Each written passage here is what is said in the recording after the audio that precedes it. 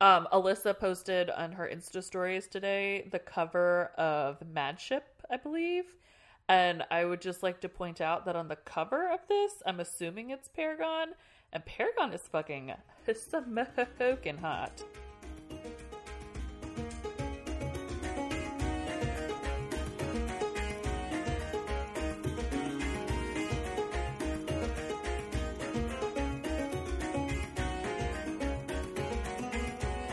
Welcome to Buckkeep Radio. We're coming to you from inside the walls. This is episode 23, Ship of Magic, chapters 21 through 25, and I'm Rachel, a rereader. I'm Alyssa, a rereader. I'm Jenny, and I'm a new reader. I'm Eli, a new reader. I'm Elena, I am a new reader. And I'm Ashley, and I'm a new reader. The whole crew is back together. Yay! Yay! I missed you. We saved Alyssa from the crimpers. Yeah, it was a lot. Well, while you were away, we didn't do anything wrong, and we didn't inspire any Reddit threats. Yeah, I heard.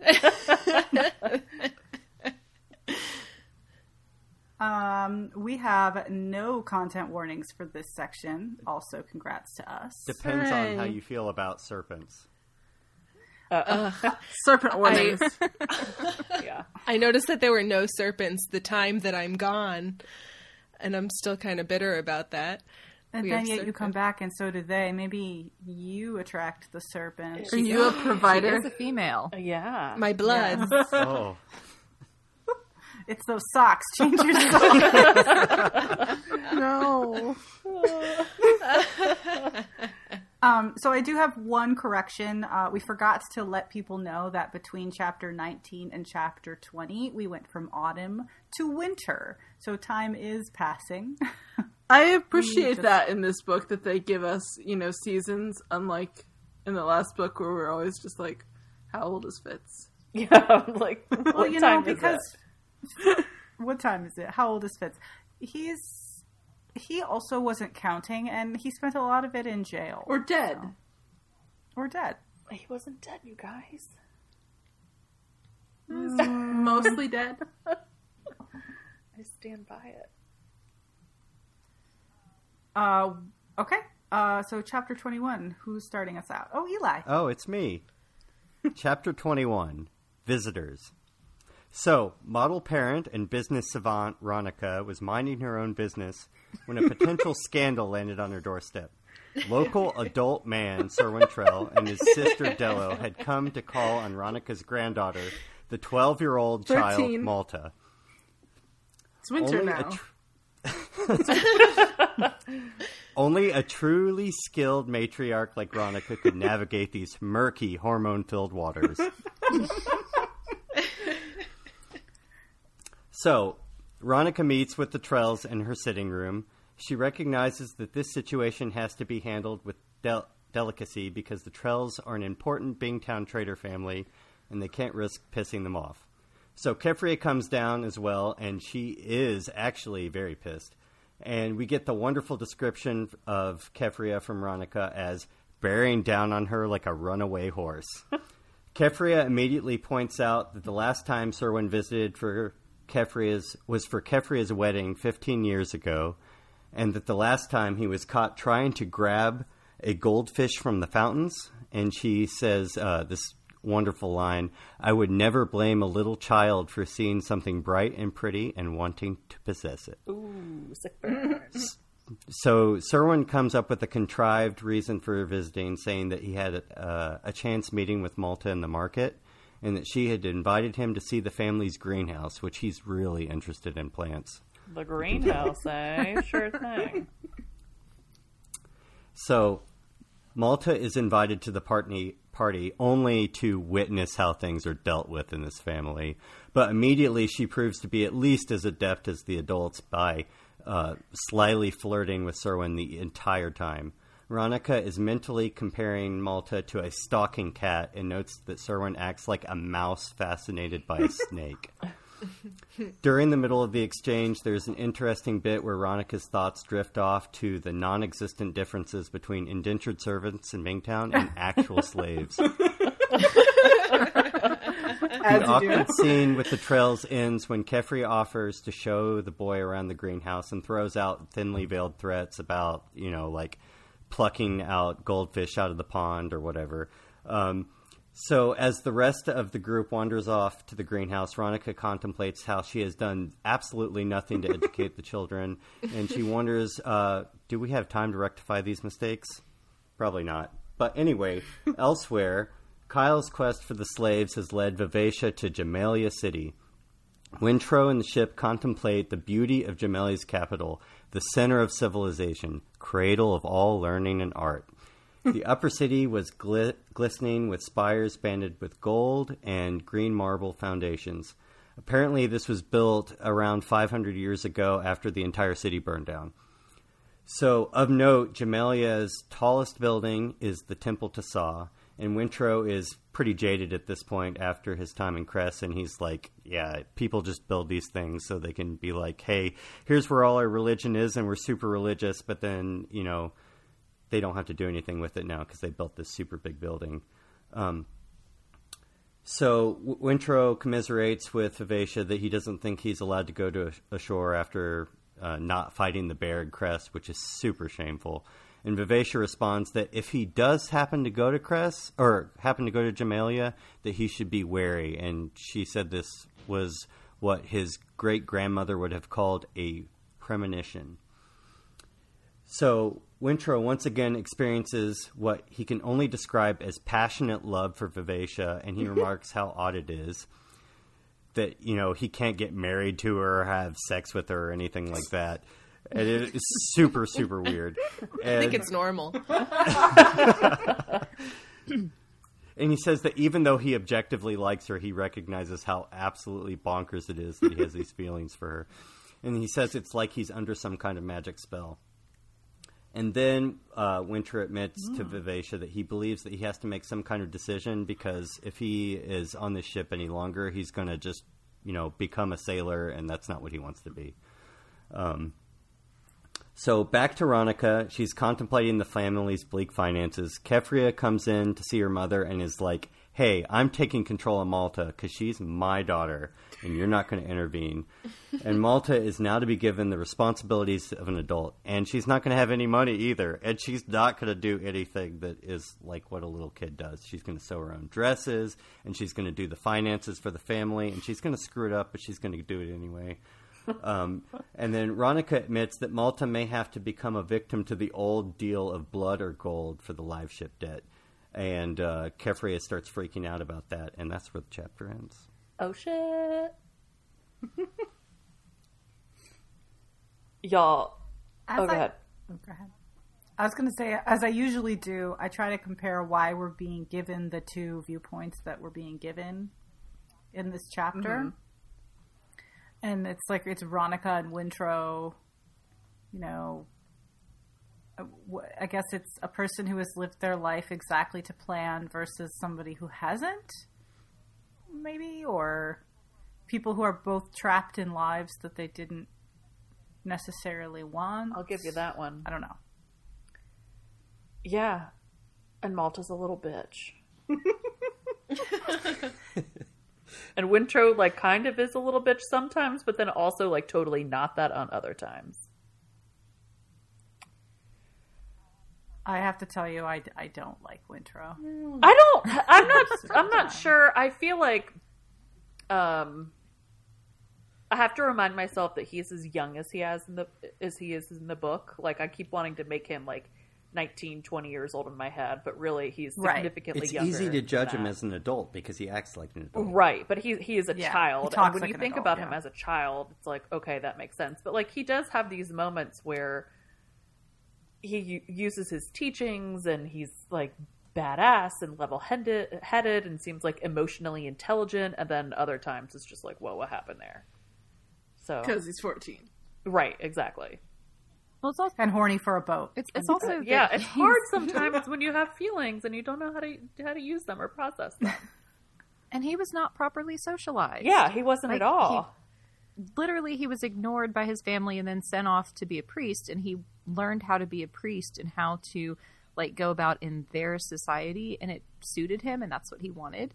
And so now he's he's being forced to live in a society that he doesn't understand and that he finds very like coarse and upsetting. And honestly, who could blame him? It is. And especially coming from where he came from at the monastery. Yeah, maybe I'm just outing myself because I feel like though he isn't one, Wintrow gives off like big only child energy. He's like a homeschooled kid. Yeah. But they Yeah. made him He's like a that homeschooled way. adult, and you know who I'm talking about. You've got one of those in your life. Yes. They made him that way, though, and Yeah. I think that, he does put in effort sometimes to not be that way, but then kind of backfires on him one way or another. I don't know. Well, it's like no one around him is willing to give him very much grace for what he does or doesn't know about relating to other people. And so Yeah. he's having to cover all the distance. And that's really hard. And that's really disheartening when like you're being asked to do that and you're basically being, kind of shit on by the people around you because you're still getting it wrong. And honestly, like when Mild gave him some constructive criticism, he took that criticism and he did something with it. Like he just needs more of that. Oh, more friends like Mild. I think we all need more friends like Mild. Throw the captain overboard. Hang out, party, wrestle a bear for you. Put your dick in his mug. Like, exactly. It's great. Yeah. Again, we're just describing Dragon Con. It's Yes, we are. Well, I'm sold. I'm trying to decide whether or not I think that Keffria's idea is too little too late, or if she's like, I should be proud of her for like standing up to Ronica. I was proud of her for standing up to Ronica, for first of all coming up with the idea on her own that, hey, these are my children and I need to be their mother, even if I'm fucking it up. Like, that doesn't matter. That's her right. It's still my job and it's my right Yeah. to do it. Because she's realizing that like her mom basically pushed her to the side because Ronica like, oh, it's quicker to just let me do it. And like, it's easier to just let me do it. And so Ronica never actually trained her, never actually gave her any responsibility to step up or gave her an opportunity even. And so she's basically taking that for herself. She's like, look, these are my kids. And if I fuck them up, great, but it's going to be my fuck up, not yours, because they're my kids. And I respected that. I liked it. I like that she called Ronica out on, like, also kind of being a shitty parent. And Yeah. because it's a multi-generation thing at this point. But, I mean, it does, based on Malta's, previous behavior, it does seem a little too late. But, good for her for trying. I agree, but at the same time, I feel like Keffria alone is probably going to get steamrolled by Malta. Yeah. Oh, for sure. I agree with that. Is Malta a brat, or is she too smart for her own good? I think she can be both. Why yeah. can't you be both? Yeah. I guess it can be both. I am trying to facilitate conversation. It's part of my role here.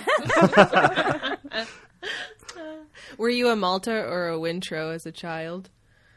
Oh, Wintrow. Yeah, I was also a Wintrow. I have a hard time believing that, but okay. Ashley? Rachel was not a brat when she was younger. No. But was she a Wintrow?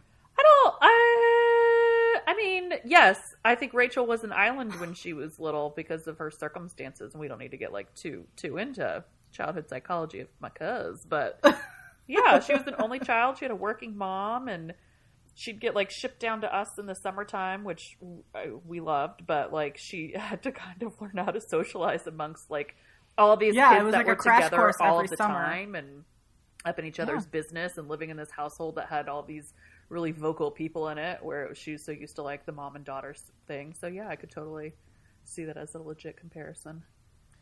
But I also think that like it was like being on the ship though, because like it would be like, it's like kid politics. It's like there isn't room for weirdness. Like you have to adapt. You have to fit in. Otherwise, you get made fun of. Or, Rachel like came down. She always had this giant suitcase, and it had a handful of clothes, and then all of her VHS tapes of Star Wars and Indiana Jones.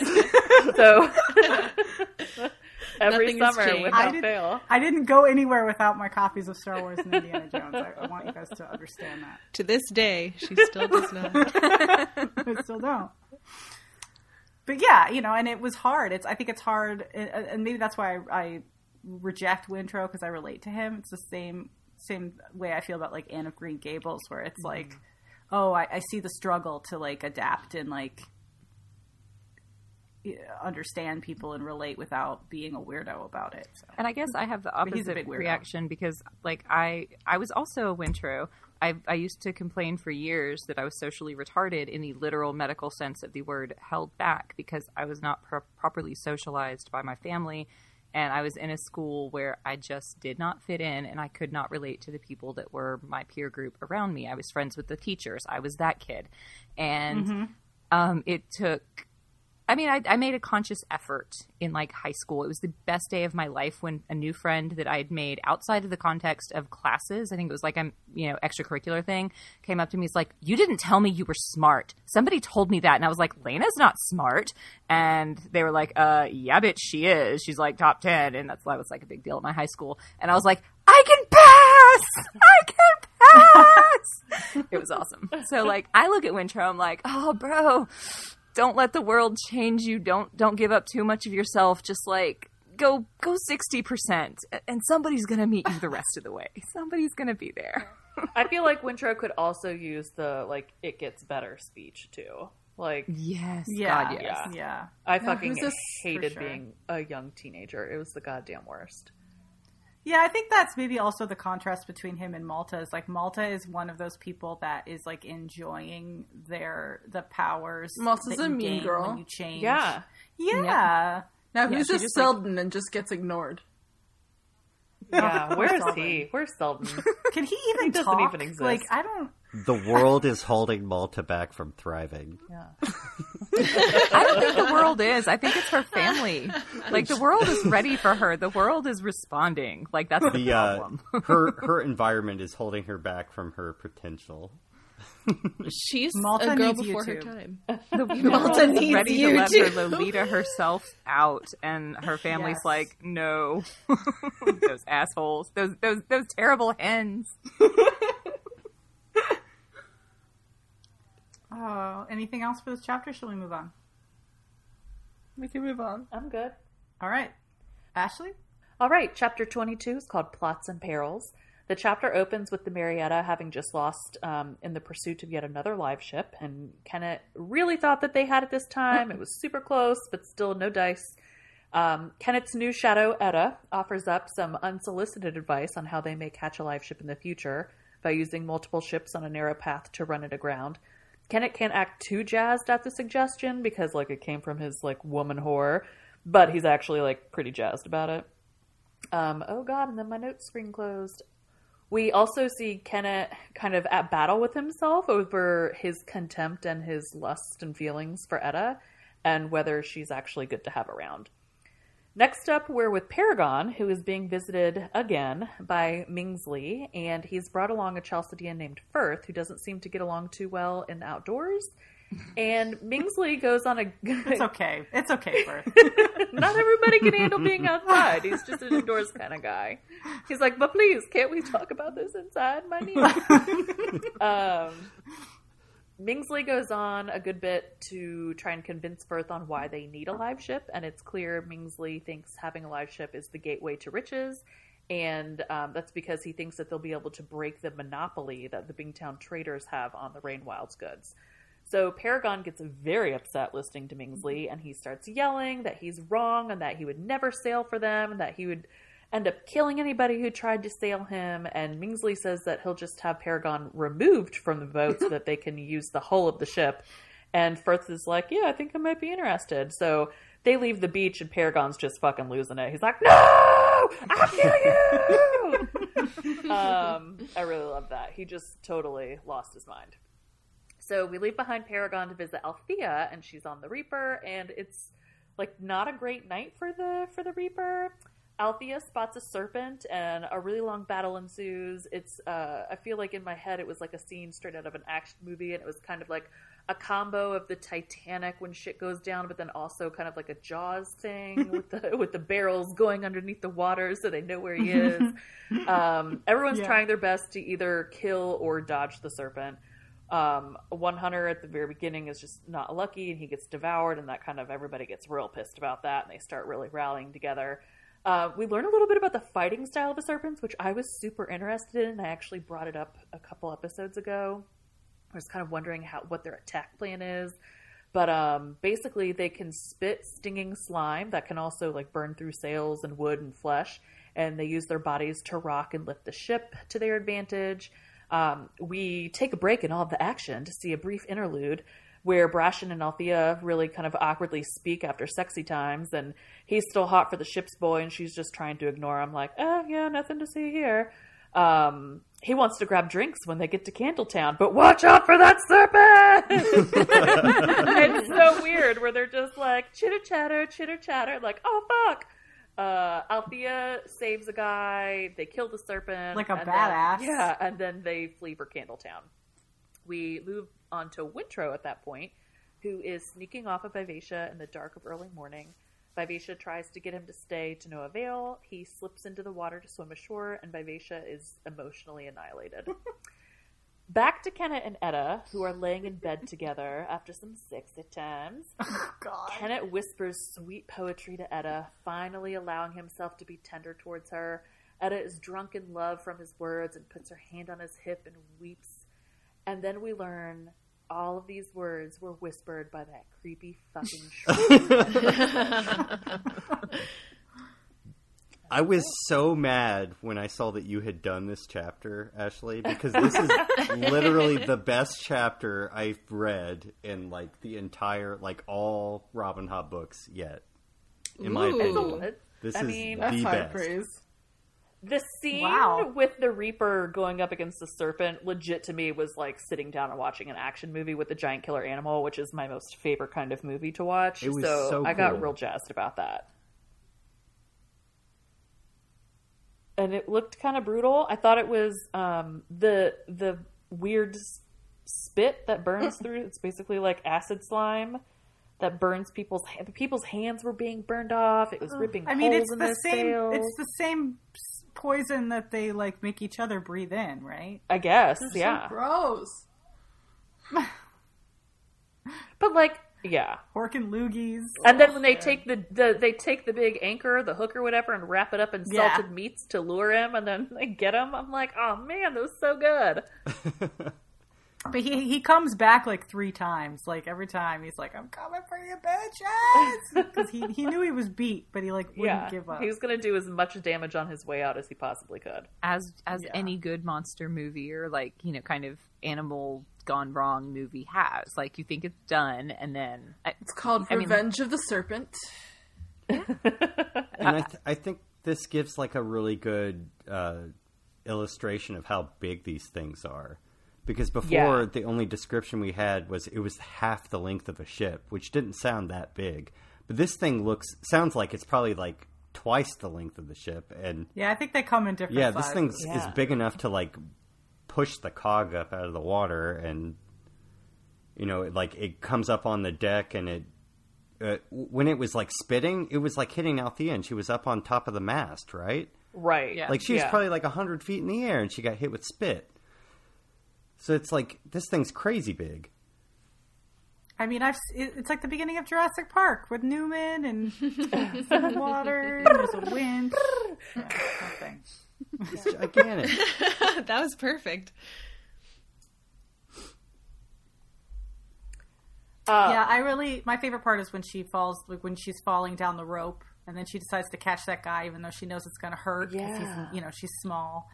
And she does it anyway, and they're like, you know, like hanging down over the maw like that. Oh, so good. And you know they're freezing cold because it's winter, and they're having to do all this while like they can't feel their fingers and toes. It was great. And not only is it like acid spit, it makes you go numb too. It's like crazy. Yeah. It's like they've got like superpowers. got They all kind of these have too many powers. Yeah, like they're it's too much. They can do mind control. They got acid that makes you like fall asleep when you get hit with it. Like it's just crazy. They got too much stuff.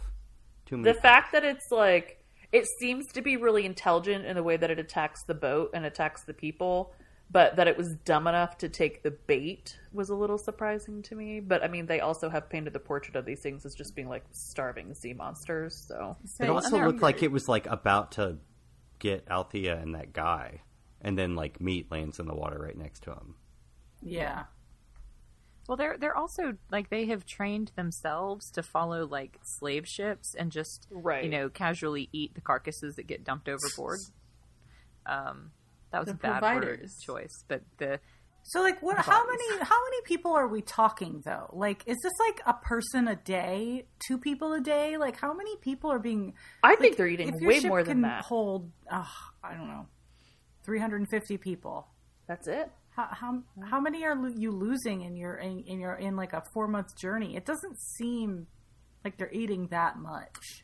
I don't We know. need Must to be know enough. the serpent diet plan. Yeah. I mean, how often What's if you the have like a serving snake size or for a something, serpent? aren't you only supposed to feed them like once a week so they don't, Right. Yeah. I These kind guys seem a little more ravenous than that. I got the opinion, like from the slave ships, that it was, maybe it's more than 350 people on a ship. I feel like maybe they just have like standing room only. They're just packing people in. Yeah. Oh, I thought it was like significantly more. And, in my head, I envisioned it to be significantly more than 350. Yeah, like maybe the boat is supposed to have 350 people and they've got like 900 on there, and they're just. I was just thinking just of how bodies many on people they bodies. saved when Kenneth took that one ship and how many people were on it. Yeah. I don't know. It was like less than 300, right? Say, I didn't think there was that many. Well, speaking It was a of whole Kenneth- village. I mean, could Yeah, have been true. less. I don't want to talk about Kenneth. Kenneth who? Well, let's I not talk love- about Kenneth. Let's talk about his little creepy charm. Yeah. That charm knows too much. It knows something like futuristic or something. It knows fate. That charm is it's willing to see what is, and Kenneth's a fucking like emotionally stunted moron who doesn't know like what he has found. Like Edda's like a shelter dog. If he's all you have to do is fucking adopt it and be nice to it, and like that will protect you better than like any other dog you will ever have. And she's It's got that so kind of spot on. She's got that kind of wounded, I just want somebody to, like, be mine and be loyal to, and I will fuck a bitch up if they come at you. Like, So the charm is like Cyrano. Yeah. I know, but like that guy in the street too, and it knew about the earrings it gave to Edda, and like it's just it knows so much. It knows something it's not given. It knows a lot more Yes, than it's. but how is Edda going to feel when she realizes that she's in a relationship with a wristwatch? She's gonna protect that wristwatch with her life. They kind of paint that scene for us, though, at the beginning Don't of the eat chapter when she provides him with. She walks up to him on the ship deck and she gives him this advice, and he's like, "You don't need to be giving me advice. Like, you just stand there and be silent." But then they're also doing like the little like winky winks to each other and like little head nods, like, "I hear you. Yeah, you're right." Like, but I can't do this in front of anybody. Like, I have to be this hard person. So for her, she's like, "Sweet. Now when we're private and alone, he whispers all these sweet nothings to me, but he has to be a hard ass when we're in front of everybody else." Yeah. So the charm bracelet knows exactly what it's doing. Yeah. Also, how sad is it that she's like, basically like, he said it once and that'll carry me for a lifetime. Like, Right? Oh, God. honey. There's so many better people out there. I just like that she Yeah. has all these new outfits because she's just making clothes for herself on the ship. Yeah. I like that she wears pantaloons and blouses. And she's like, I'm going to be a pirate queen, motherfuckers. Watch me. Yeah. How about Paragon? We learned some new stuff. Maybe he did kill all those people on purpose. It sounds like he had a good reason. Yeah. I don't know what the good reason is, but he seems to think he had a good reason for it. I'm still not convinced that he killed all of those people, like, intentionally, though. I feel like he maybe something tragic happened and he blamed himself, and then it just was like Maybe. a spiral from there. I don't know. But he was saying that nobody believed him, and he had to kill, and he'll do it again, kind of thing. Yeah. Well, maybe that was a thing where it was like he was, as the ship, telling them, hey, we can't go there. Like, we can't do that. And then they were like, no, we're going there anyway. And so, like, then when the accident happened, he felt like it was his fault because, Right. you know, he had told them that they couldn't. But that's But not he also the same rolled thing. the ship over. Yeah, but we Well, don't know why. Maybe a serpent rolled him over. Obviously, they're large and can tilt a boat. Maybe Yeah. it wasn't all his fault. Maybe. Or maybe it was because they were trying to do some, like, shady, dumbass shit with him. That's possible, too. Yeah. I don't know. Maybe he had a Kyle and he was just, like, I can't handle this. I'm going to get rid of it. Also, To me, it seemed like there's something to do with the Rain Wild River that is like Oh, for sure. super shady, and you don't want to be doing it. And I'm just dying to know. yeah, Alyssa posted on her Insta stories today the cover of Mad Ship, I believe. And I would just like to point out that on the cover of this, I'm assuming it's Paragon, and Paragon is fucking smoking hot. I noticed that when I was researching covers for Althea Inspiration. Oh, I'm looking at it. Yeah. Like, out of control good looking. He also has eyes, though, so I'm like, is that Paragon? I have the 2015 Del Rey Mass Market Edition if y'all want to see Hot Paragon. oh, best going I'm straight sorry. That, it. it's one of my favorite Good because looking. it inexplicably says author of Fool's Assassin. If you're reading in that order, you've done something incorrect. You might be Alyssa. Well, They duped you. I mean, we haven't seen Paragon from a female point of view yet. I don't know if Althea like thinks about him in that way because she was a child when she met him. But like the way Wintrow's like responding to Vivacia, I think the live ships, like I think they get carved intentionally to be like alluring. That would make sense. Sort Is of that the fosters second that book bond. or the third book? Well, it's Yeah. I mean, it's a couple. Doesn't Amber say that it's like, oh yeah, you were carved real well?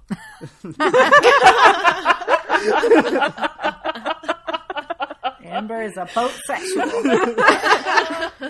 Real into wood. I think she does. I didn't even think about that because I was thinking from the artisan perspective that like she's like, Right. wow. Like she's actually looking at it like, oh my god, those carvings are so smooth. That's how my how God. I read it too. But I just have to put my spin on it when I can.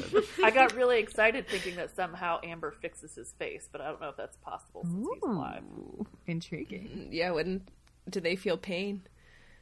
I don't know. Here, let me gouge you a Just like new that pair of scene in eyes. Ghost, though, she'd just wrap her arms around him and reshape his face. We'll find out. Maybe if she gives him like wizard wood fake eyeballs, like you know, like the glass ones for people who lose their eyes, that'll actually like meld with him and work. Put a pair of falsies on there. Yeah. I just want these to turn into bad romance novels where all of the people are like hooking up with their ships. This is what I like. This is why I came on the podcast. More of this. That's how you get those boats to go so fast. Yeah. Gotta find the sweet spot. Oh, I see the story. I see the Paragon.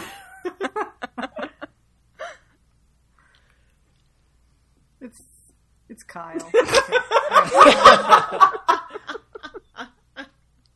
Let's move on to chapter 23, Alyssa. All right, 23 is called Jamalia Slavers.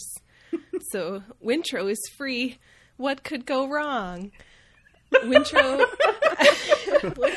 Sorry. I'm so tired.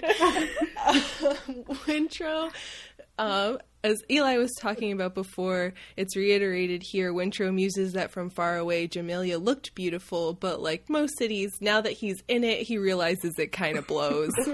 And not only does it blows so hard that he thinks people don't even get up early because of how much it sucks. He remembers how he completely abandoned Vivacia suddenly, and he's feeling torn up, but resolves that he'll visit her, someday. And he muses that Jamalia City, the greatest city in the world, the heart and light of all civilization, was rotting at the edges. Slavery will do that to you, and I can't wait for someone to invent the guillotine for this place. Yeah. We go back to Vivacious' point of view, and Kyle is yelling at a woman again, and this time it's her, the only woman around. And she rebuffs him in this quiet, chilling tone that she doesn't know where it comes from, while he continues to flip a dick at her for letting Wintro go. Gantry interrupts all this, and he convinces Kyle to back off, and Kyle says, well, I'd better get to the Slave Mart, the subsidiary of Walmart, to pick up some slaves, because all his own yelling has delayed him already, and... Like, can I just say that I have never met a person who is better at me, like, about creating his own problems for himself. It's chivalry farcier. Oh, wait a minute. Yeah, right?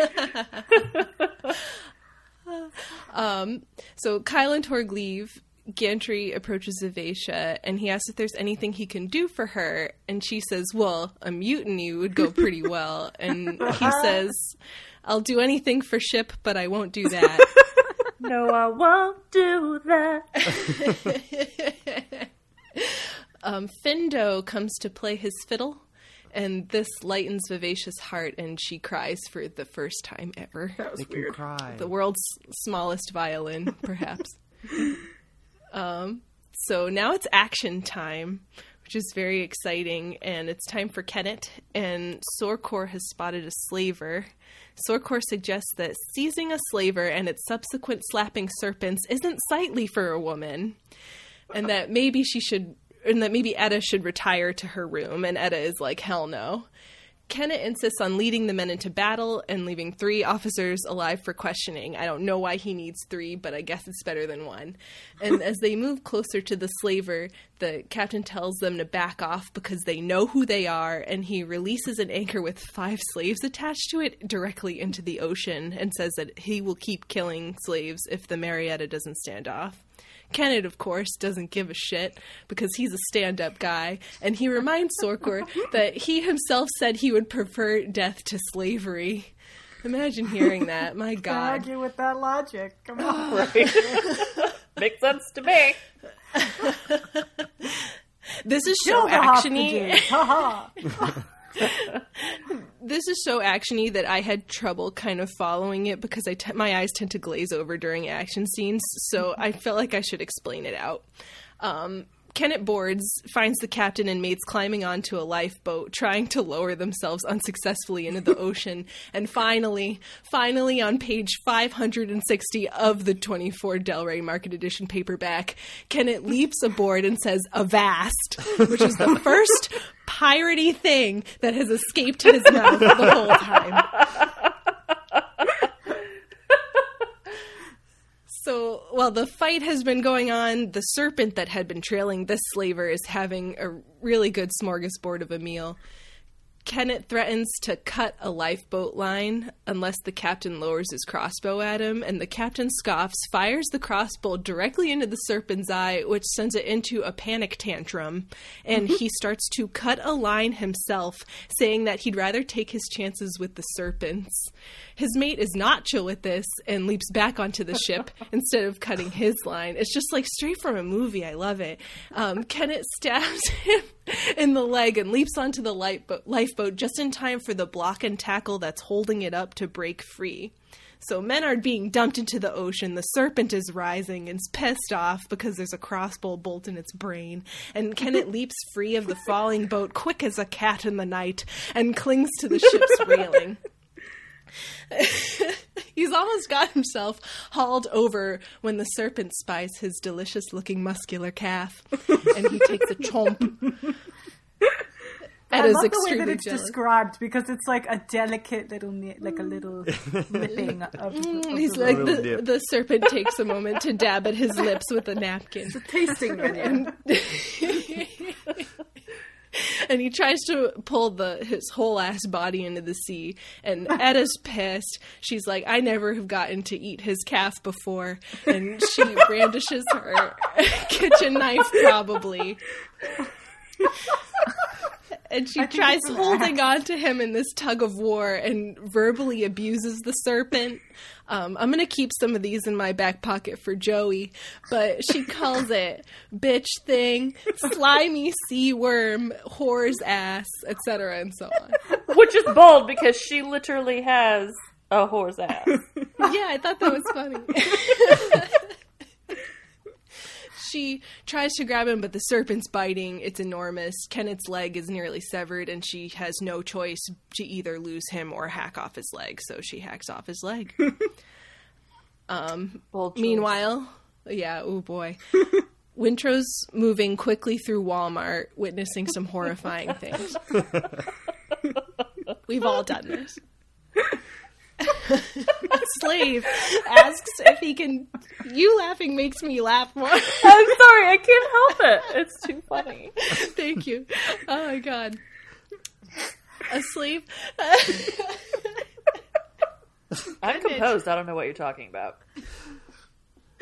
A slave asks if he can deliver last rites to his pal. She's dying of blood loss from birth. It's horrific.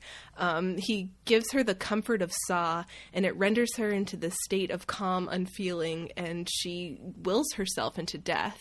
But the slave broker Sa, and he's angry at Wintrow for killing her when she had another day's work left in her. This is capitalism at its finest. The slaves start to close in on him, but he keeps beating them with his bat and subdues them because they're weak, and he is not. And he tells Wintrow that he should clap these irons onto him that were on this dead woman, and Wintrow calls him the murderer.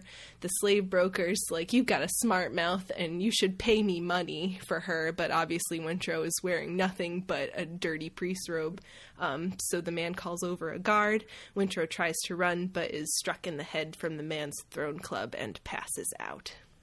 Wintrow had a very Fitz-like end to this chapter. He did indeed. I'm like, what are we doing here, sir? Keep walking. So, but I must interfere. It is my role. The listeners wanted us to talk about Jamelia, so I think we've got a lot to talk about now. Finally, yeah.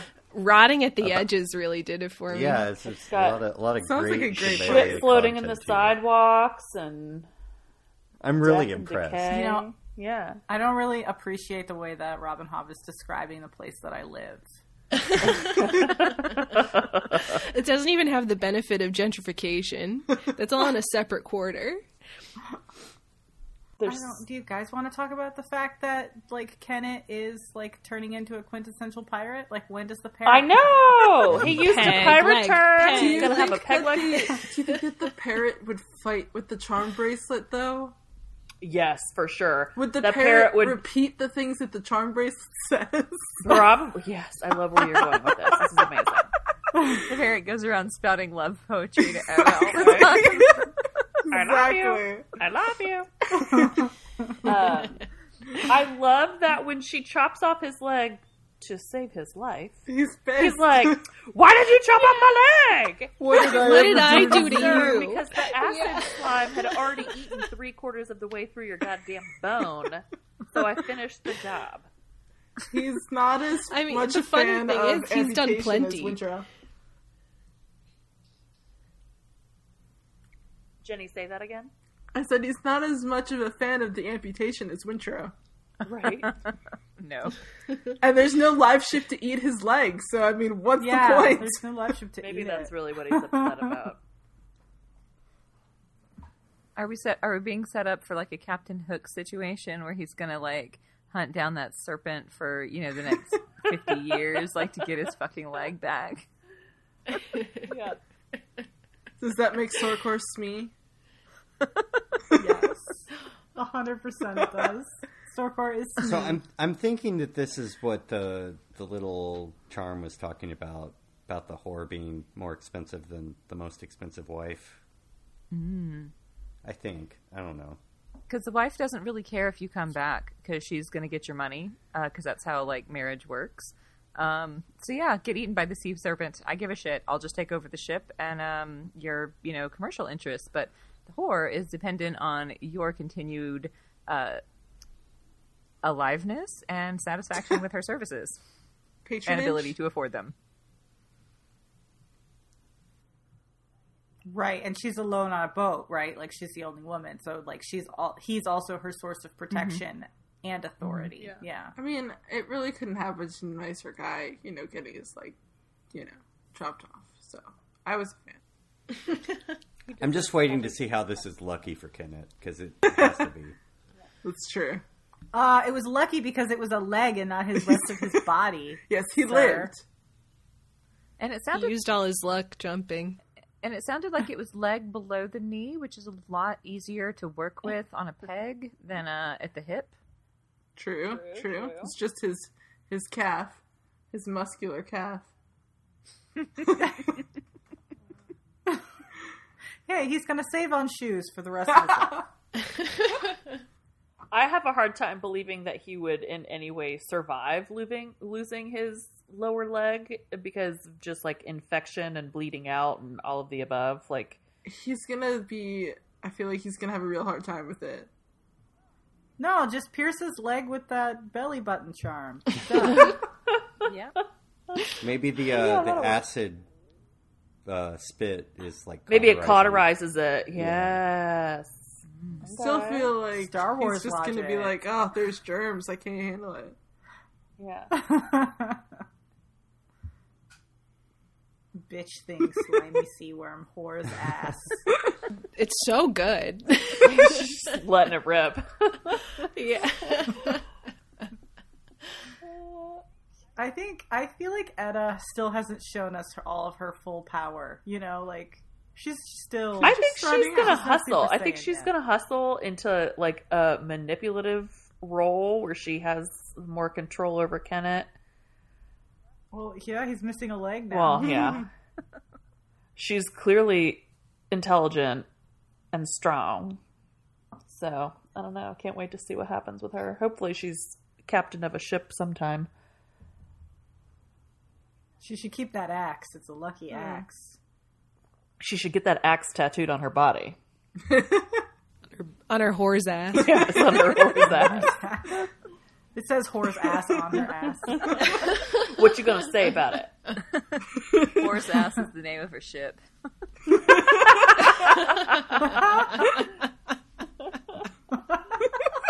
I love it. So, do you think that that Robin Hobb's editor was kind of like, okay, we can't have a vast, and Robin Hobb was like, I get to use it once. I'm so glad that it's there. I was losing hope.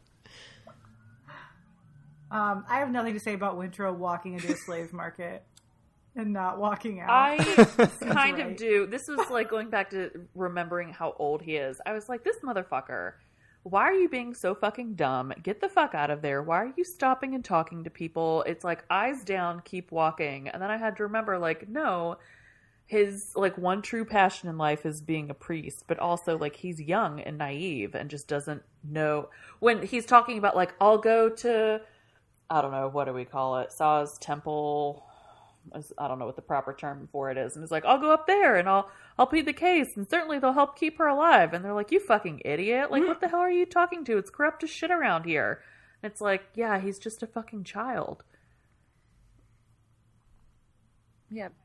Right. He bought into his religion and their purpose, and didn't think about what it would take to keep a person like him idle and educated and, in a cruel They world. were also asking him to be a priest for a moment, and that's all he's wanted to be for months and months, so...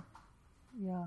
Well, and there was also a bit of, I don't know, like, sort of ego goading where basically they're like, yeah, the priests of Saw around here are fucking corrupt. We don't believe it. And he's like, then he got that, I have to prove, that there's Right. worth here and that, like, there is goodness and that Saw's grace does exist, or whatever. So he basically I don't know, tricked is the right word, but basically tricked by his own like pride in Saw, essentially. I'm just waiting for, like, whatever happens in the next section where Kyle and Torg are like, here to buy our slaves. Oh, look, that's my son. Yeah. Hey, Dad.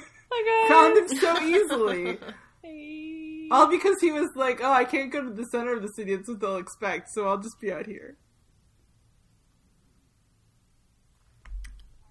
All right, chapter 24. Malta. So chapter 24 is called The Rainwild Traders. So Malta's life is pretty rough. She's got to go to a trader meeting, and her mother and grandmother are taking way too long getting ready. All because they had to go and get rid of all the servants, because apparently they're poor now. Her mother made her try and do math the other day, but she wasn't very good at it. And she can't wait until her dad comes home, because he's going to fix everything. Anyway, now she's going to miss the good snacks, and that's the worst. I deeply identify with her. Yeah.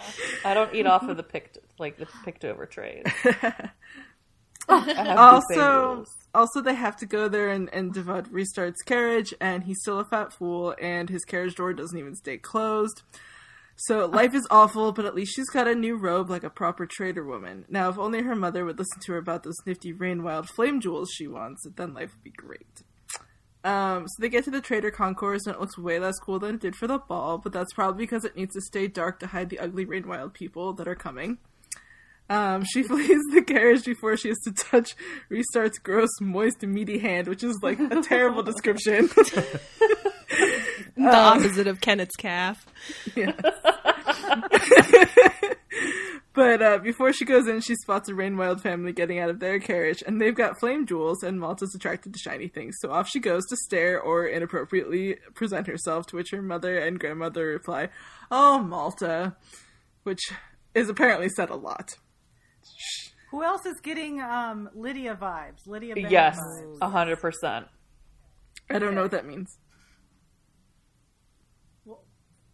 Continue. Okay. We'll talk about it. I was just going to say, I identify with the "Oh, Malta" because I feel like people do that to me. Oh, Jen. Yes. Not necessarily with the "Oh," but like my old design director used to just be like, Jenny. It's like, what? Leave me alone. Anyway, inside they've missed the good snacks and they've got bed seats. I mean, she can hardly see Swoon's Serwyn from where she is, so it's clearly a punishment. Anyway, politics are boring, and everyone would be better off if they just ignored them.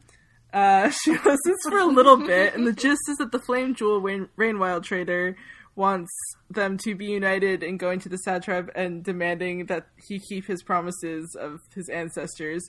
And Restart wants to embrace the new traders. So there's a whole lot of arguing, and Malta is super bored, and after several attempts, she gets her mother to let her go to the back house, which is her excuse.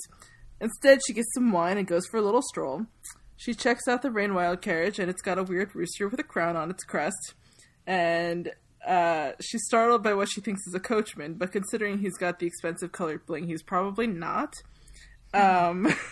They make some small talk about flame jewels, and Malta gets cold, and he gives her his scarf, which she doesn't really want, but then, hey, it's got a flame jewel on it, so of course she takes it. She also gives him the rest of her wine. She has a small moment where she considers that maybe this interaction is inappropriate and decides to go back inside, because, he's older than her. So she pretty much steals his scarf, too, but, he didn't ask for it back, so it's not really stealing. It's just, borrowing for a little while. He does ask her her name, though, and she just replies with Malta and lets him figure out the rest. Also, there's serpents. They're still gross. Shriver is concerned that Malkin doesn't know where the fuck he's going, but he assures her that he's got this, with a super vague answer about needing to be in the right place at the right time, and when they are, he's sure he'll know it. So clearly serpent men are the same as human men and still refuse to ask for directions. But at least they have food, because they've got their providerships, so, it's okay. Have y'all ever heard of planarian worms? No, No. do tell. Rachel is like, God, I can't handle it. That sigh. These worms are real. And in the 50s, they did this experiment on these worms where they would run a worm through a maze, and then they would cut the worm up and feed it to another worm, and that worm would remember how to get through the maze. What? And they remind me of the serpents. Yeah, these are real.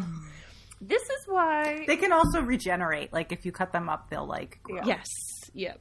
But, like, you can cut them into, like, money parts, and they will all grow. This is why I'm concerned, and not to go on a climate change tangent, but there are pieces of ice that are melting that have crazy fucking worms inside of them that are coming back to life. And worms are going to fucking take over the planet, for sure. All I want is one big enough to ride. You know Yes, that. I totally agree with you.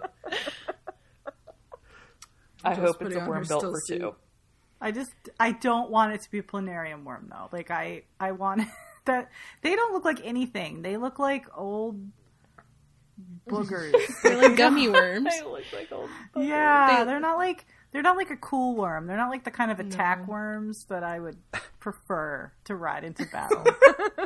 Maybe they'll evolve into them.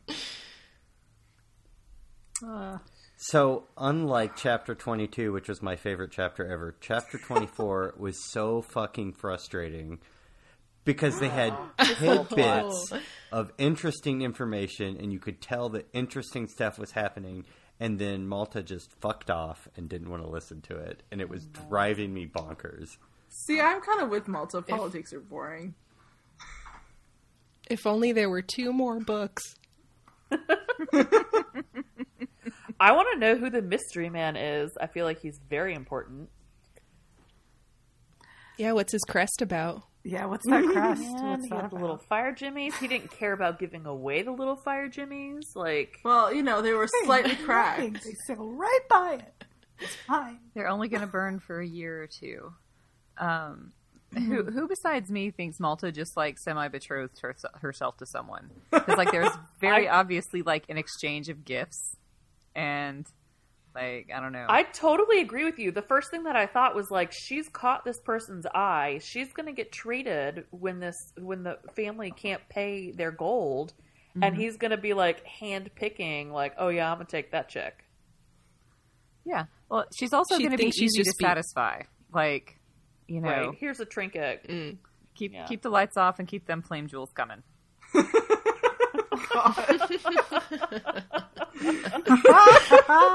So we're gonna make I Heart Malta shirts, correct? Oh, hell yeah. I'm okay with that. Yeah, I mean, it little definitely came dancing across as like, flames. hey, this is a cute, amusing girl. Keep your cute, amusingness coming. Yeah. And I'll give you shiny She's things. being rude, but he thinks she's just mysterious. Yeah. Oh, I Yeah. get that. Oh, I get it. The problem with Malta, though, is like that's Ladies, be Like, nice here, to take That's the all rest she's of my got, wine. like- It's like, oh, don't mind if I do. Yeah, that was the kind of weird part. It's like, yeah, he was into it. Here, I'll take your wine. Well, what does that say to you about someone who is like, oh, this girl is being rude and shitty to me and I like it? He's also very sheltered and needs to be socialized into society.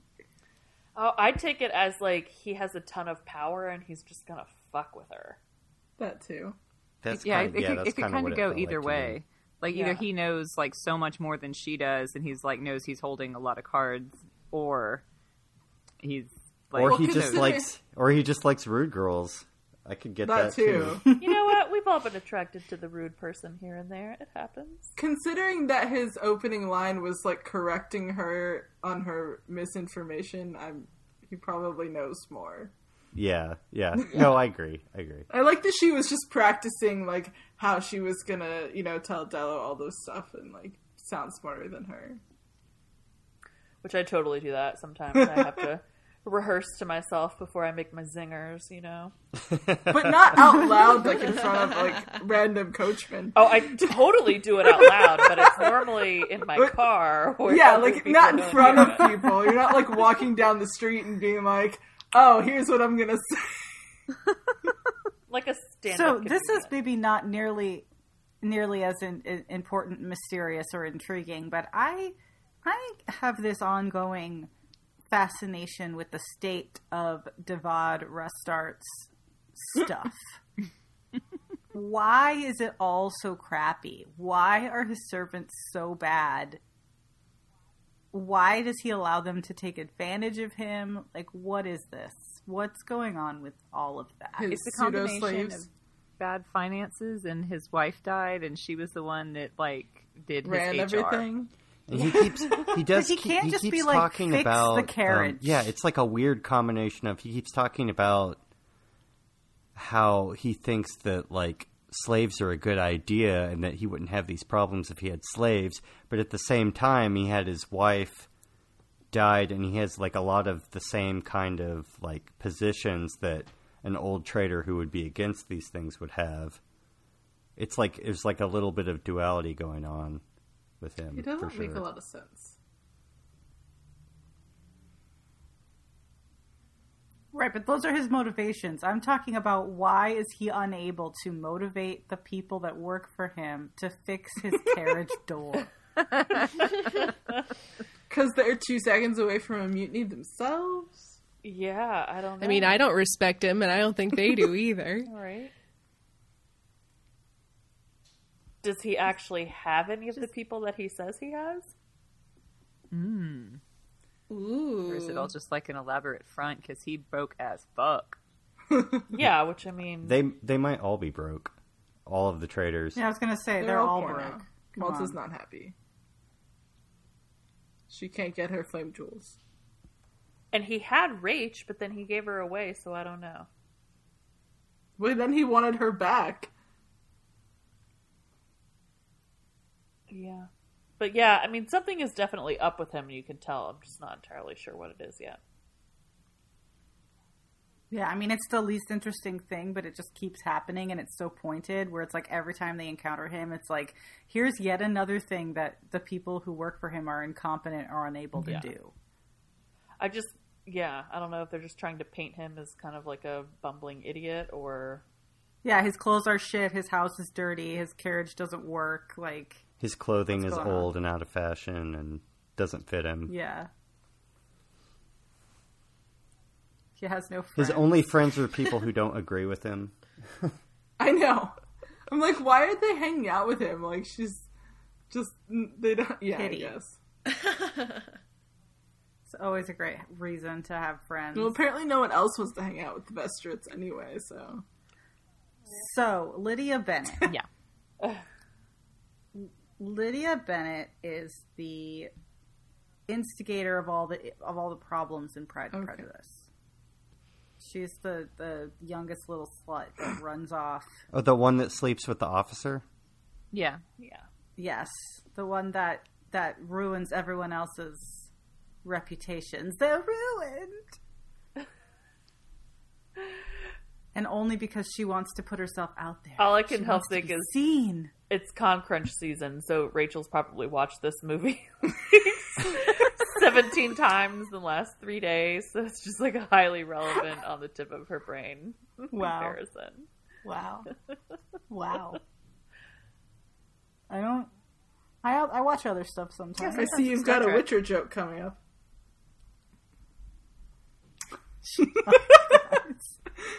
No shame.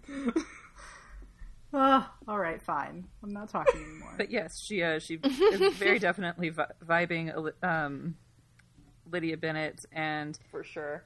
her mom's approach to trying to correct her is unfortunately lost on her. I don't know. Like, I would have been so much harsher about it. It wouldn't have been like, you're going to start taking on the responsibilities of a traitor woman. It would have been like, I'm going to show you the harsh realities of what fucking happens if you can't handle yourself around adult men. And then we're going to have a fucking conversation about your new responsibilities as a traitor woman. But that's coming first so that you get the consequences. Yeah. But, you know, I just feel, obviously I feel very strongly about this, but it's like they're not grasping the fundamental point that Malta does not have any concept of the actual consequences of her behavior. And Right. like they're still trying to shield her from that while thinking that like changing her, you know, the behaviors that they're capable of directing is going to correct it. And it's like, no, unless she understands like what they're trying to save her from, she's not going to change. And like, yeah. Well, she hasn't had any consequences to anything ever, short of like, oh, you didn't get this dress. Oh, but she got the dress anyway. Right. I mean, she did have a... But I mean, do we need another storyline where somebody is like, has their ass handed to them or is sold into like horse, like, to a brothel or... Right. I don't know, is the victim of some horrible violence. Exactly. I don't want that storyline. I want someone to point out to her that that's what's going to happen in a way that like she can actually grasp so that she wants to change and like, oh, you are trying to be responsible and show me how to be like a woman that doesn't happen to.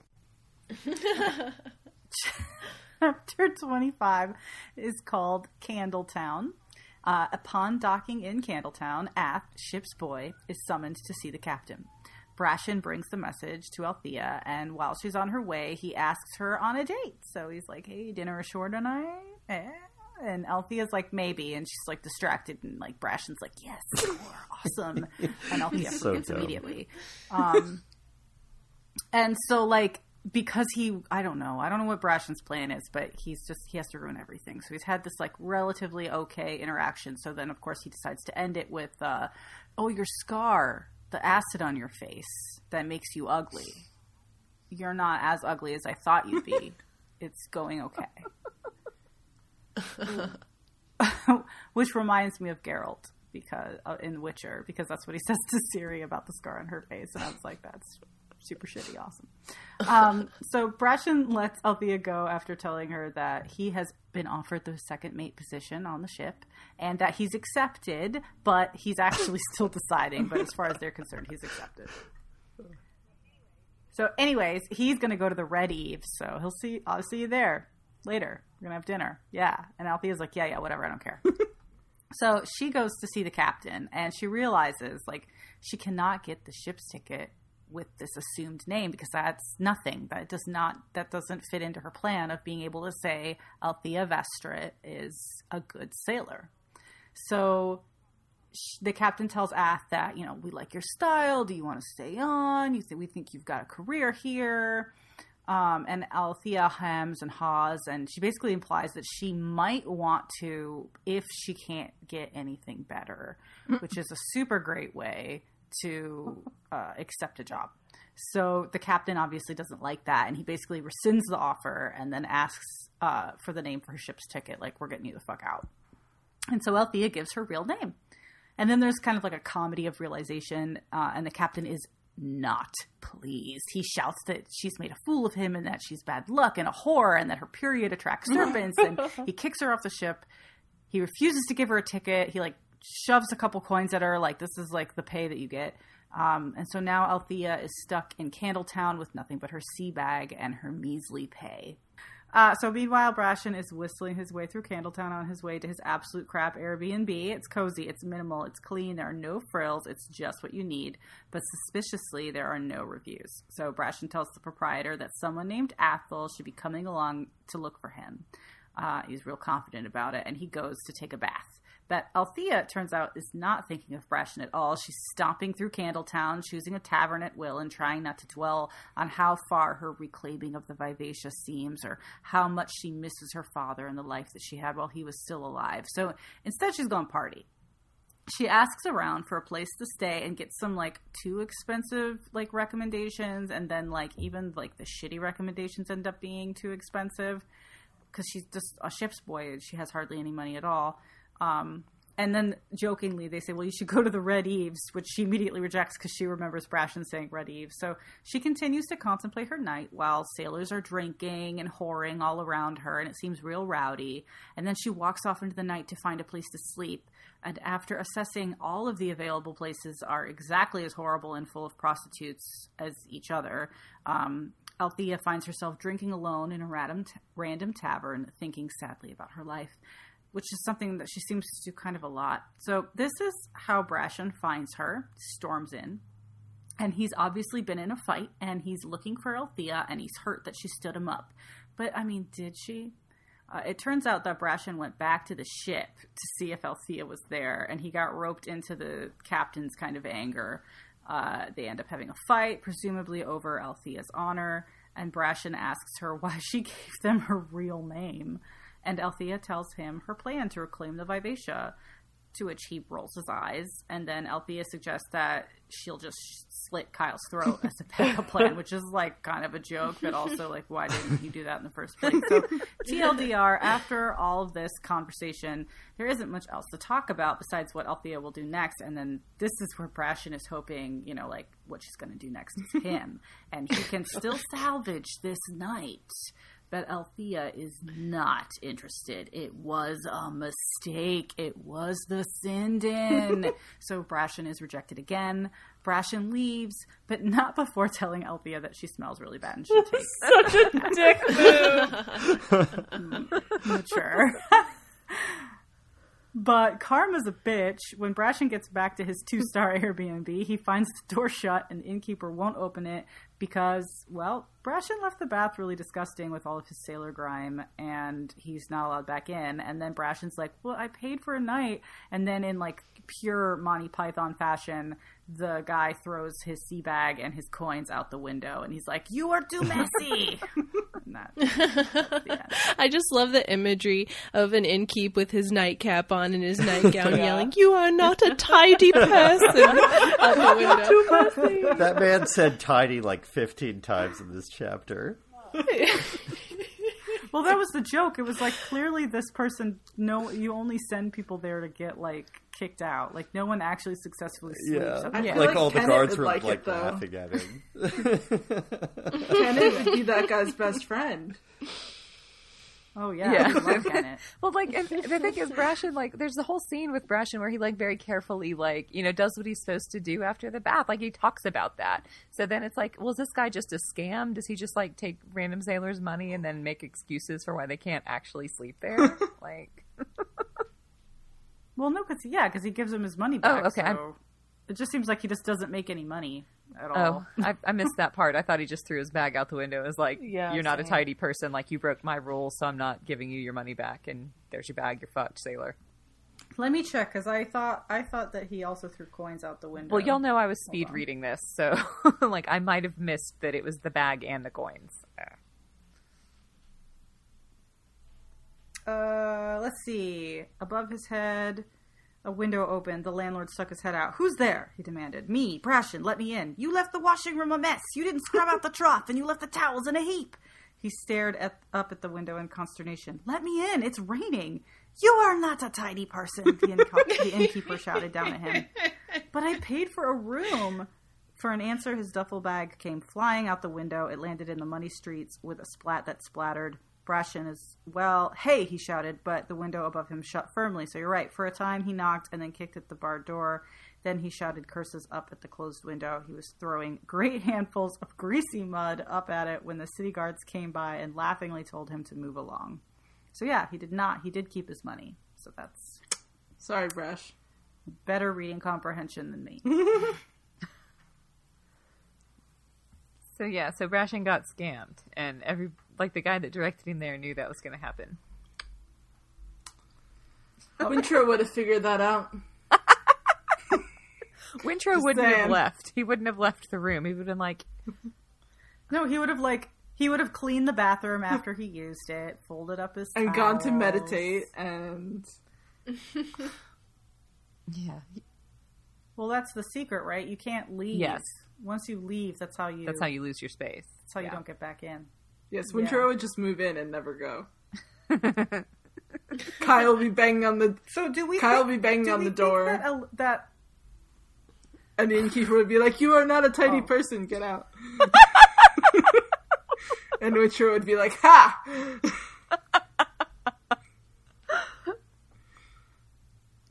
So do we think that Althea stood up Brashen, or was Brashen just misinterpreting the situation?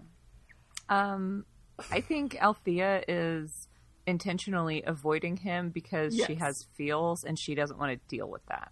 Right. So it's like he wasn't misinterpreting She knew what that she there's was something doing. there. She's just like intentionally not acting on it. I think she could have been clearer with Brashen about her not showing up. Like, she never intended to show up to meet him. But and I think feel like she could was have been a little more intentionally excited. unclear.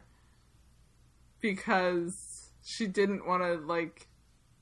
I feel like she didn't want to dismiss him completely at the time, but she also didn't want to actually commit to anything because she wasn't actually going to go. But Brashen also took it as, yes, I'm definitely getting Oh, yeah. some tonight. No. And it was... That's true. I read it as, oh, Brashen. He and Malta can bond. Apparently Malta's trying to hit up his younger brother. That's true. He's now the heir. It's true. Serwyn wants a Vestrid. Everybody wants a Vestrid. Who knows why? They're all broke. I don't know. Everyone's broke. It doesn't matter. Also, like, I feel like their idea of broke is Oh, yeah, relative. for sure. We can only have 2 Like, servants. they still have land. Not, yeah. more. Well, their Blood idea oath. of Do they broke pay is rage? also we want to we have to make Okay, so what were they? They owe 14, and she only came up with 12, and now they owe 16. So basically, we have to. It's like 20% or something of their. They do that Yeah. twice a year. Well, I mean, I'm just saying it's like a 20% increase in their dividends. They have to. I mean, they got to cut everything. I mean, what's crazy is if you have a live ship, right? Presumably the point of a live ship is that you can trade up the Rainwild River for whatever reason. So the fact that they're not doing that with the Vivacia, they could literally sell her and make the same amount of money. They're pulling money that they're making these payments with, but they're treating her like she's a regular ship. So why not just have a regular ship that you don't have to pay for? True. Because the agreement was like blood or coin. So We'll give them back the Vivacia. There's blood in her. Some Well, blood if they on there. sold the Vivacia, then they would have the coin to pay. If they sold the Vivacia, they would have 3 generations worth of money. Yeah, That's a lot of money. yeah, but they'd also be selling But, their like- Yeah, no, ancestors. I know. Yeah, Yeah. I get that, but like that's the equity they have. They have 3 generations worth of rich people money. So what happened up the Rainwilds that was so fucked up that Ephron was like, "We're never trading up there again"? I want to know. Well, he apparently blamed it for the blood plague that killed off the younger children. The sons. Or the older children. Yeah. The sons. The oldest sons, yeah. When they were younger. Is that it? Is there more? I feel like there might be That's more all to we that. know Yeah. at this point in time. But I just wonder, like, it seems like not all of the trader families have a ship. Like, Devad doesn't have a ship. True. Right. Where's his ship? Sell him the ship. Well, if Get he it to did have him. a ship, it would probably be falling apart. Yeah. He'd have, like, a Paragon kind of ship. I'm surprised Paragon isn't his ship. Except then he'd be dead. No, he's a Ludluck, yeah. Yeah, I do want to see more of the ships. I want to see, like, if they're all, like, what are their similarities? How are they And different? how many of the live ships are there? Because there's something like 56 of the original trader families. I think is what they said at some point. Was the number thrown out? Yeah. And how many of them have a live ship? I mean, is it like there's 5 live ships? Are there 20? or like half? Like, Yeah, how many people Yeah. were in that, like, procession where they had to introduce Vivacia to all the live ships? I definitely like, feel like they should be went by having and said live. hi. Yeah, they should be having live ship meetups for sure. Where like, they can all they can all just like talk to each other and vent about their stupid humans and cargo that's hurting their bellies and the coolest thing that they recently ate. Oh, God. The most disgusting thing they recently ate. All right, so every episode prompts this be my crew, character introductions, and exit. Exits with Goodbye Kenneth's leg. to Kenneth's leg, yes. Yeah. Hello, mysterious rain. man in the Rainwild dark. man. Oh yes. Wild man with the flaming jewels. I know that this is not how they are described, but every single time a Rainwilder is on the page, I picture a giant hat with veils coming off of it. Yeah, that's pretty much what I picture. I like that Mystery Man But, like, had a like wide the hat. slit in his lace to be like his, he can So you nosh could drink and the wine. drink with the best It's of them. it's very practical the way all of us like design masks that we can at least like slip a straw under. I mean, Right? if you can't do that, are you really living? Yeah.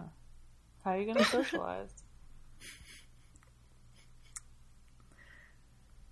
I don't know. I'm still picturing giant hats. Like hats that are wider than the people's shoulders with like veils hanging See, I off just of them, pictured like- them in Like like fucking fancy like hoodies. lampshades?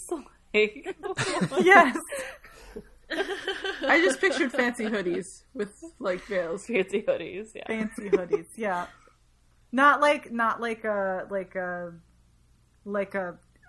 dancer's veil, with No, just fancy hoodies. with like the nose rings and stuff. No, okay. Yeah, are they described as having hats? I don't think so. No, I thought don't it think was they are. But for Zendaya. whatever reason, Yeah, that's Yeah. why I they said have fancy Yeah, I hoodies. was picturing like a hijab, and with like Yeah. a veil in the front. right. In my head, it's like really gigantic hats. And see, I'm going with like with some really Shower like curtains. historical sort of like with like I think it's like a kalash or kibosh hood on cloaks where it's almost like wired to stand up, or like the Georgian sort of domino where like So the hair will I fit, think that's yeah. maybe the same kind of hood where it comes up like over the front of your face, and so it's kind of sticking out, and then you can have like veils over it. I just like that he's got like a fancy hipster scarf with like, flame jewels hanging off of it. But it's very utilitarian because it's super warm, but it folds up super teeny tiny. Yeah, it's like really airy, but it's warm because it's like got Rainwild magic in it or whatever.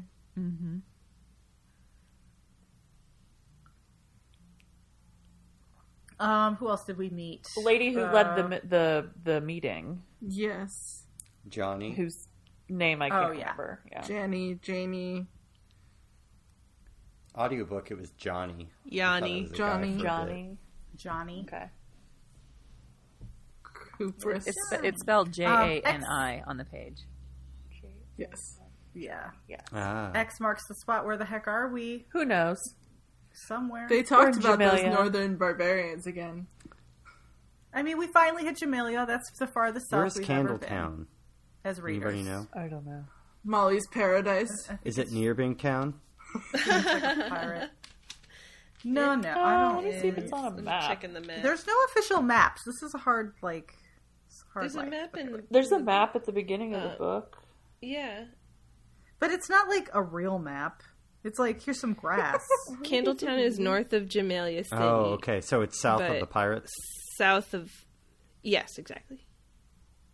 I don't have that. I have Hawser Channel. What? It says Hawser Oh, Channel. the page before that. Yeah. I have Bingtown. I have you- Bingtown Trader Bay, and then It's the the Cursed Cursed Shores Shores, map. and then Hawser Channel. Oh, okay. So Candletown is south of the Pirate Isles, but Yeah. north of Jamelia. And then Trader Bay is up at the top. Okay.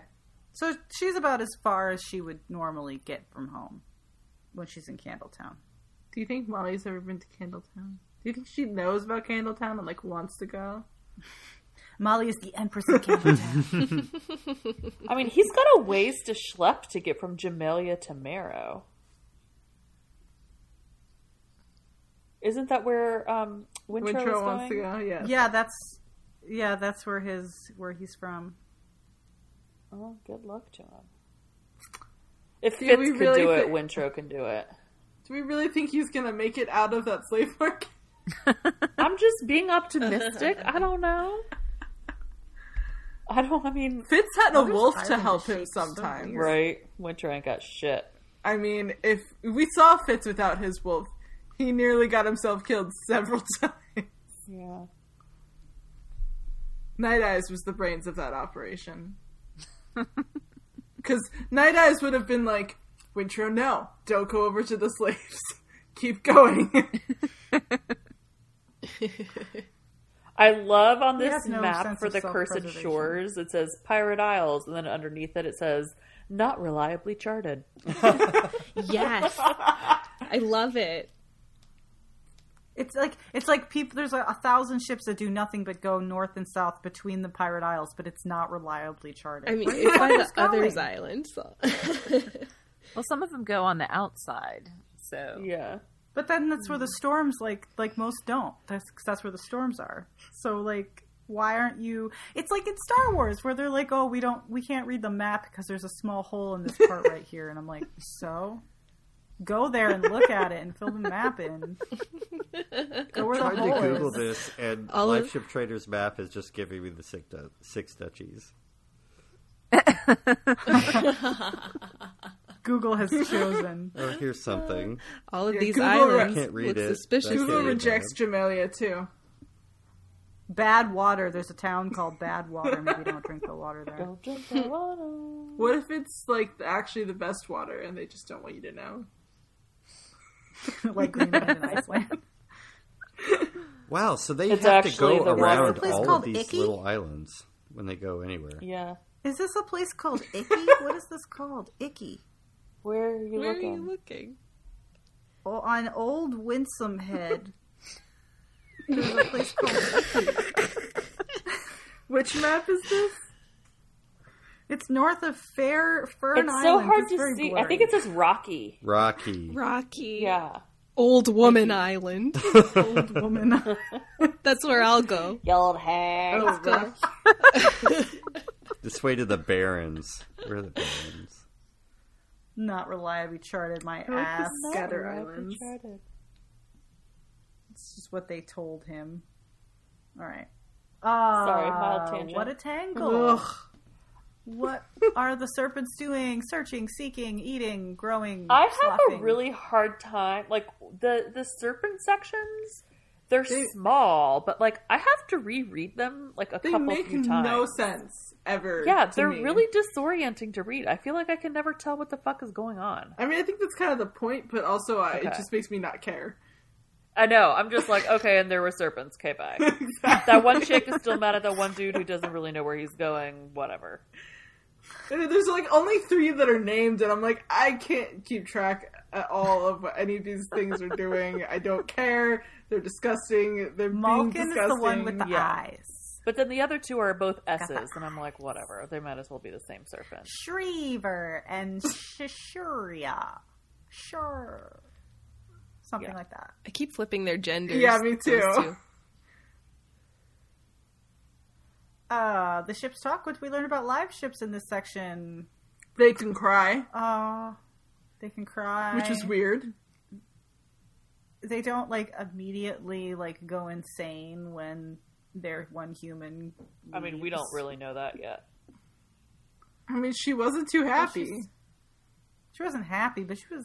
Give her time. Sometimes you just gotta like- let that shit fester. She was already talking about mutiny. She was like, he left me because I'm too stupid. Oh, but she did hit Kyle, and that was pretty great. I loved it. I'm Uh-huh. like, yeah, Yes. man, just swat him like a all fucking fly. for Vivacious Bitch laughing Kyle. And he's like, a woman just Paragons? hit me. Like, his dick shriveled up, I'm sure. a giant wooden woman.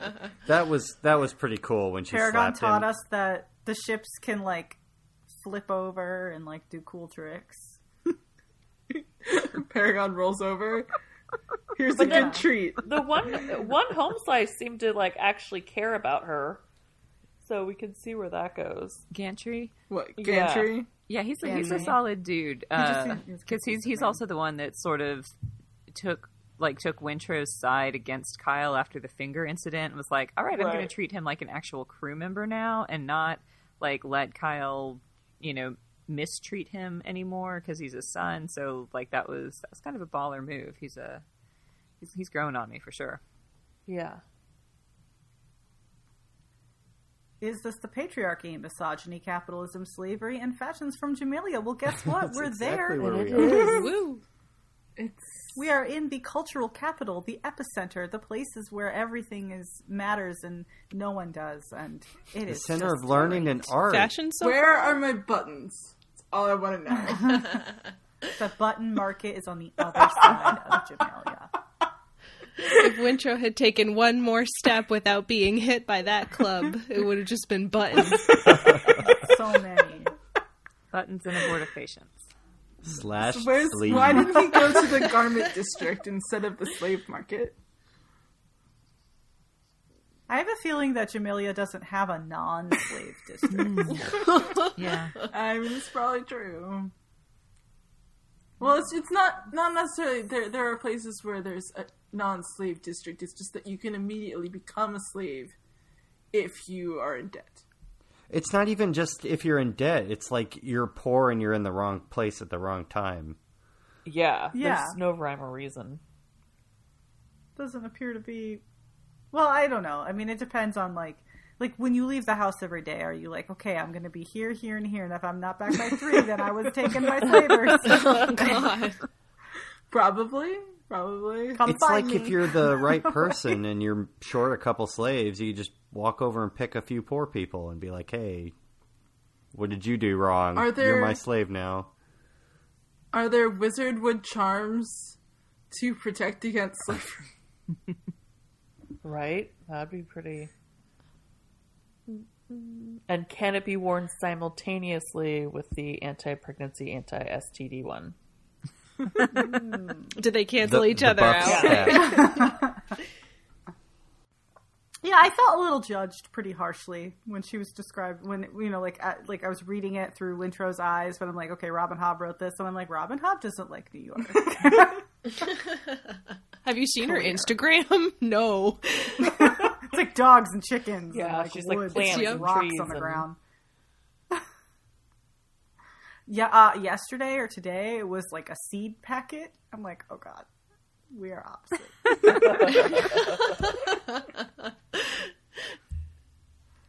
Okay. Reminder for next reading section, we're going to do chapters 26 through 30. This book will never end, but we have no content warnings. Hooray! We're safe. Yay. How many chapters are in this book? I think we have, like, 2 more recordings for this book. 36. Hey, I did it correctly. So we're going to have one extra at the end, but Yeah, it'll be short-ish. Okay, I'm Rachel. You can find me at Darth Rachel on Twitter, Darth_Rachel on Instagram, and you can email us at buckkeepradio@gmail.com. I'm Alyssa, and you can find me at alyssameaner.com. I'm Jenny. You can find me at Faceless Fairy on Instagram. I'm Eli, and you can find me at Chewy Bread Cosplay on Instagram. I'm Elena. You can find me at Moff Elena on Instagram. And I'm Ashley. I'm at Ladybird Parker on Instagram. All right, next up is spoilers section. Bye. Bye guys. Bye. Bye.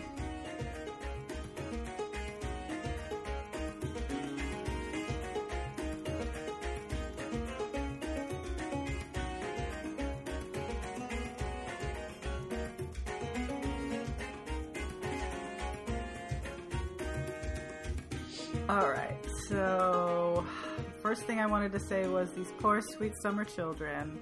They think that Kenneth's going to have this cute little peg leg, and he's going to be a cool little A change of pirate. heart. He's not going to spend a whole book in a bed being Roddy. Me It's hearties. like half this book and then half the other one. Yeah, he's out for the count. My God. Well, at least he has Wintro. Oh, God. I cannot remember this. But does Kenneth have the hots for Wintro? Oh, yes. Or am I reading into it? Oh, okay. Okay. He absolutely did. And then Althea looked a little bit like him, and it was all over. Too much into like terrible him. Okay, land. I'm not to that part yet. I may have blocked some of the more horrific reveals out. But okay, so there's like weird pedophilia / like self, I don't know. Like Yeah, it's not narcissistic- said in... Okay. There was something else that I was like, they were too close to. What was it? That they didn't get it right, but they were too close.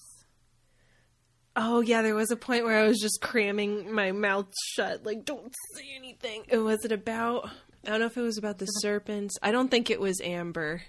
It was not Amber time. No, maybe it was Malta. And Rain. Oh, no, they were off about Rain. Yeah. I'm going through the chapter. I should have wrote this down. I know, I need a notepad. More noise. Yeah. So Sorkor and Edda, and then chops his leg right off. Althea saves a guy. What chapter was it? I think it was Ashley's chapter, right? Okay. Yes, yeah, it was... Ainsley, Paragon. Oh, it was Paragon looking like Fitz, and then we were looking at the cover. Yeah! Oh my god! I can't believe that was what they called so early.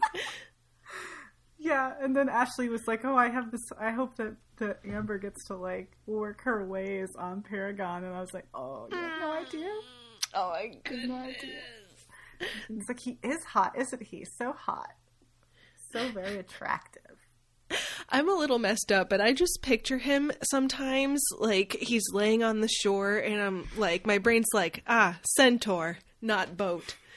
And I just picture him as half horse. I'm not sure. I don't know. I mean, it's kind of the same shape overall. Lumpy. Like a horse laying on the ground. A little ungainly. Yeah. A little messed up. Better when like moving. Yeah. Yeah, not so. They're going to be so excited when, well, first Amber like practices on Ophelia. Yes. And then she's going to be like, all right, let's unleash the Kraken and let's make Paragon as hot as I feel he can be. They're going to lose their minds. With only the best. If they don't, we'll have to see if they're me or you in the situation. I just love toward the end of this book when Amber and Paragon warm up to each other, and my heart could break for how much I love them both. It's just so, they want to be friends. And she brings him the gift. That's so nice. Yeah. I think that, you know, like, broken things tend to flock together. Yeah. Because they understand each other. They don't judge each other for being broken. Yeah, oh my gosh. The worms came up because I learned about them today because I was going on a tangent describing the process to a dragon in these books, and okay, he was like, oh yeah, that's this worm that remembers. Do you know? But what happens when you get... What happened... I was actually thinking about this the other day. I'm like, okay, so, like, they build on each other, and they always, like, remember their, like, past life, and then they go back into the sea, and then they, you know, like, whatever.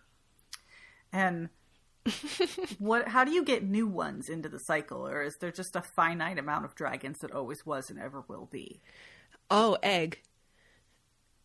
Eli was right. Egg. But the egg still becomes a serpent that has to remember what it was before. Yeah, it's like an insect metamorphosis life cycle where like a beautiful butterfly, like the serpent builds the cocoon and becomes the dragon. And then or a boat if you're a cruel human and these things have been sitting there for a really long time and you just hack it up and make and sell it. At least they're not kitchen tables or something, you know, like... Oh, God. I mean, there is the boat with just the eyes painted on it that has awareness. Poor boat. But it's not a cupboard. It's not a table. It's not it can move. A workbench in the garage. Like, yeah, that's true. We'll look on the bright side for it. the flooring in the Capitol or whatever. It just Better wants than to it should scream, but it's fine. It can't. It just makes people argue all day. I don't know why that is. Yeah, I thought that was pretty good that they pointed out the Paragon thing and that they're excited for that, even though they have to wait a little bit for it. And then also they really think that Kennit is going to pull through. I'm excited. I'm going to have to engineer it so that we end on that, like our reading section ends on the chapter where Kennit like dies. Yes. Oh. Where, you know, where Wintrow's like, Yep. you're gonna fucking live, and then it's like, and then he died. Yep. See, I'll see if I can engineer the reading schedule so that that's a cliffhanger, so that that'll be fun. That'd be so good. A little bit of torture. You genius. Yes. I'm excited for all this shit to be over, and because Althea gets a better lot pretty fast, Yeah. too. So seeing her happy. Yeah, when her adventure actually starts, instead of her being a little bit in stasis. Yes. Like, we're getting character development, especially with her and Brashen, but I want her to do something, because right now she's just kind of like, stuff's happening to her. Yes. Finally, she'll be able to do something. Yeah, she has a little bit of agency. And that boy that's gonna hit on her on Ophelia. What's her Yes, name? the Ophelia guy, Grant, It's just Tor, a guttural Trag. noise. Yeah. Trag, Yeah, Trag. Gorson. No, I don't remember. If it was like a G. Trag Garcia. Trag. I'm trying to look it up. Look it up. I feel like I'm Brashen right now. It's like, what's his fucking name? Yeah, like, do you know me? He's okay. Grag. Grag Torg. Torg. Wow, what a winner. Is it Tanira. Torg? Grag Tanira. Neither of us got it. Apologies to all Grags. Sorry. I'm not. Why it's your Pick a mom better named name. Grag. Grag Tanira creeps on her. I mean, he's a decent person. He's decent. He is. He's a just blushy boring. boy. Yeah, he's just boring. Just, you know. There's actually, we'll talk about this when we get to it, but I feel like there's all of this weird baggage that's heaped on Althea about, like, how she wants men to, like, take her against her will, to kiss her even though she doesn't give permission, to, like, bully her into sex, you know? And Well, yeah. what's that It fucking about? It totally goes back to her sad 14-year-old trauma. Because, yeah, you internalize a lot of shit. Yeah, you're right. I didn't think about that, but that is true. That's exactly what that is. I was trying to relate it back to Brashen, So but it's sad. definitely older than that. Yeah. All right, anything else you want to talk about? I want to end it on a lighter note now. That was... Ooh. Weird what's rooster with good? a crown on its crest? Yeah. Cuckoos? Does that mean anything further? Because I don't remember that. You know, I think that it's just they must have chosen their crest from imagery that they saw, and they must have seen the imagery of, like, I don't know what the rooster crown's for, you know, like the best troubadour that year or whatever. Oh, yeah. The poets that got it. Right. Oh my god. And got to put their little bloods in there. They're cute. Talking hat. They're winning personalities. Oh my god. Yes. That was a cool scene. Robin Hobbs' take on the sorting hat. Just a little bit more disconcerting. Do you think but she that's likes... what I think it is. Do you think she likes minstrels? Or doesn't like them? Minstrels. Well, who are our minstrels? Hap and Starling. Starling, yeah. And then I guess technically the people, like the old prophets or whatever that were minstrels, but that was like a whole race of them. It wasn't really like... I think she likes them. I think she does. That's a good enough happy ending for me for this episode. We think Robin Hobb likes minstrels. I did just watch, I've seen it 1,000 times, but on Prime is The Court Jester, starring Danny Kaye. So if you're super into like live action cartoons with jesters and lots of skinny man legs and tights and songs and wordplay, it's cute. I've always liked it. Am I ever gonna do that right now? All right, then I will talk to you next week. Sounds good. See you later. Bye. Bye.